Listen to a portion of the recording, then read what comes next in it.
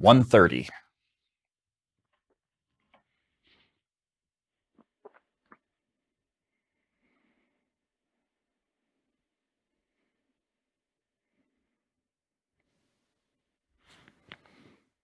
Is writing C# on a Mac realistic for production use?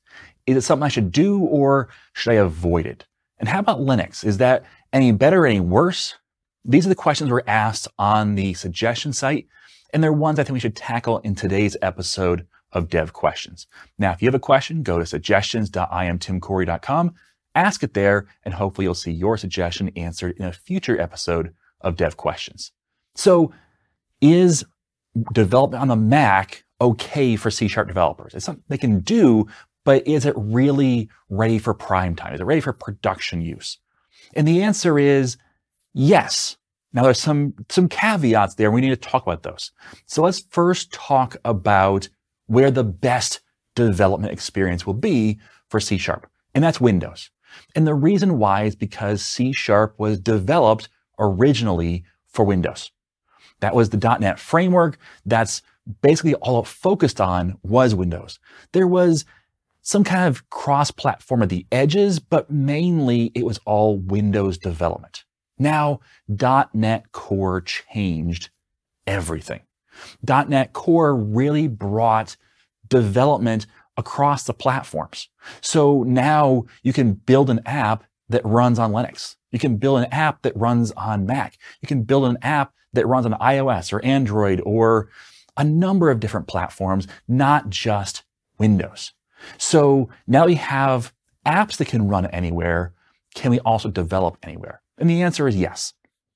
So with .NET Core, you can develop on Mac or on Linux without a problem, really. There's the same or similar tools for the Mac. Now, Linux gets a little harder in the fact it does not have a dedicated Visual Studio version. So we have Visual Studio for Windows, the main Visual Studio, and that's the one that gets the most love. That's the one that's been developed the longest and has the most features because that's where most of the work for C# has been historically. But now we have a broader array of operating systems we support. Well, Visual Studio for Mac has gotten a lot more attention, a lot more development time, and a lot more upgrades to become closer to the experience you might get on Visual Studio. It's not the same, but there is a Visual Studio for Mac that provides a lot of the same tools. So we have coming parity. It's not parity yet. We have an improvement, at least, in the tools available on Mac. We don't have that yet on Linux. So for Linux, there is no dedicated IDE. So instead what we use is VS Code. That's probably your best option for developing on Linux. Now the cool thing there is that your experience, if you develop in VS Code, is pretty decent, and that same experience can be had on Mac and Windows. So if you want to have an identical experience across all three operating systems, you do have an option. And there is support from Microsoft for the C# plugin for VS Code. There's a lot you can do in that, and it's a pretty powerful solution. It's not the same as full-fledged Visual Studio. It is missing some things with some IntelliCode missing and other things, but it's a pretty great experience nonetheless. So there are options there, but let's talk about the limitations, because this is something that people often get confused on, and we need to make sure that we clarify the limitations. And the first limitation is that if you're not on Windows, you can't really develop for the .NET framework. The reason why is because the .NET framework was designed for Windows. It was integrated with Windows. And so trying to untangle that really couldn't be done. That's why Microsoft created the .NET Core, which is now, just to be clear, .NET. So .NET Core and .NET, same thing. So it's just that .NET Core went beyond the version 4. They skipped version 4, but now it's 5 and beyond. There was no .NET Framework 5, so there's no confusion there. So they dropped the core from the name. So now we have the ability to write anything .NET Core on Mac or Linux, with another exception. And that exception is WinForms and WPF. And UWP, we can't create on Mac or Linux. Now, you want to be clear here, you could open the project, you could create new code in there, you could save that code, you just can't build that code or run that code. And the reason why, even though WinForms and WPF have .NET Core versions, even though that, the reason why we can't do that on a Mac or on Linux is because of the fact of the W in the names. WinForms and WPF both have Windows in them. Windows Forms and Windows Presentation Foundation. So they're very much tied to the operating system. They're tied to Windows. So even though there's a .NET Core underlying code structure, it's still tied to Windows libraries. And so the question might come up, well, why'd they even go to .NET Core then? Well, because .NET Core still provides a lot of benefits beyond just cross-platform. It's much, much more performant. It has newer features and so on. And there's a lot of companies out there that are reliant on WinForms especially, but also WPF. So those two especially, you can't develop on anything but Windows, or at least not effectively. You cannot build and run those on anything but Windows.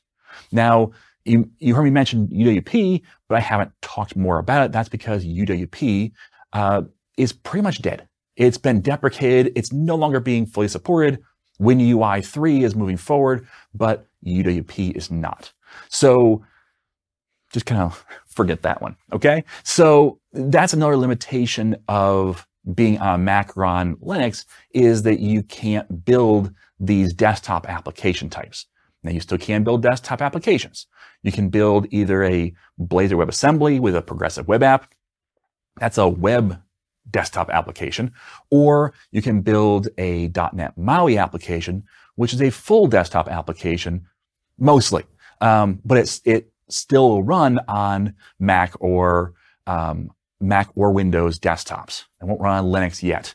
I'm not sure if you're going to bring it to Linux yet or not. We'll see. So with that, there are some desktop options in the Microsoft family that you can do on Mac or Linux. And if you want to step outside of just the templates provided by Microsoft, you can look at Avalonia or Uno, or there's some other ones out there, but those are the two big ones that provide full desktop support for Mac and even Linux using these third-party packages and libraries, which they are pretty great. So that's another limitation, but there's still alternatives. So as long as you're working with .NET Core, and as long as you're not looking to build a Windows UI, you're pretty much fine. Now, there is a third limitation, and that is if you're trying to target IIS, Internet Information Server, you can't do that specifically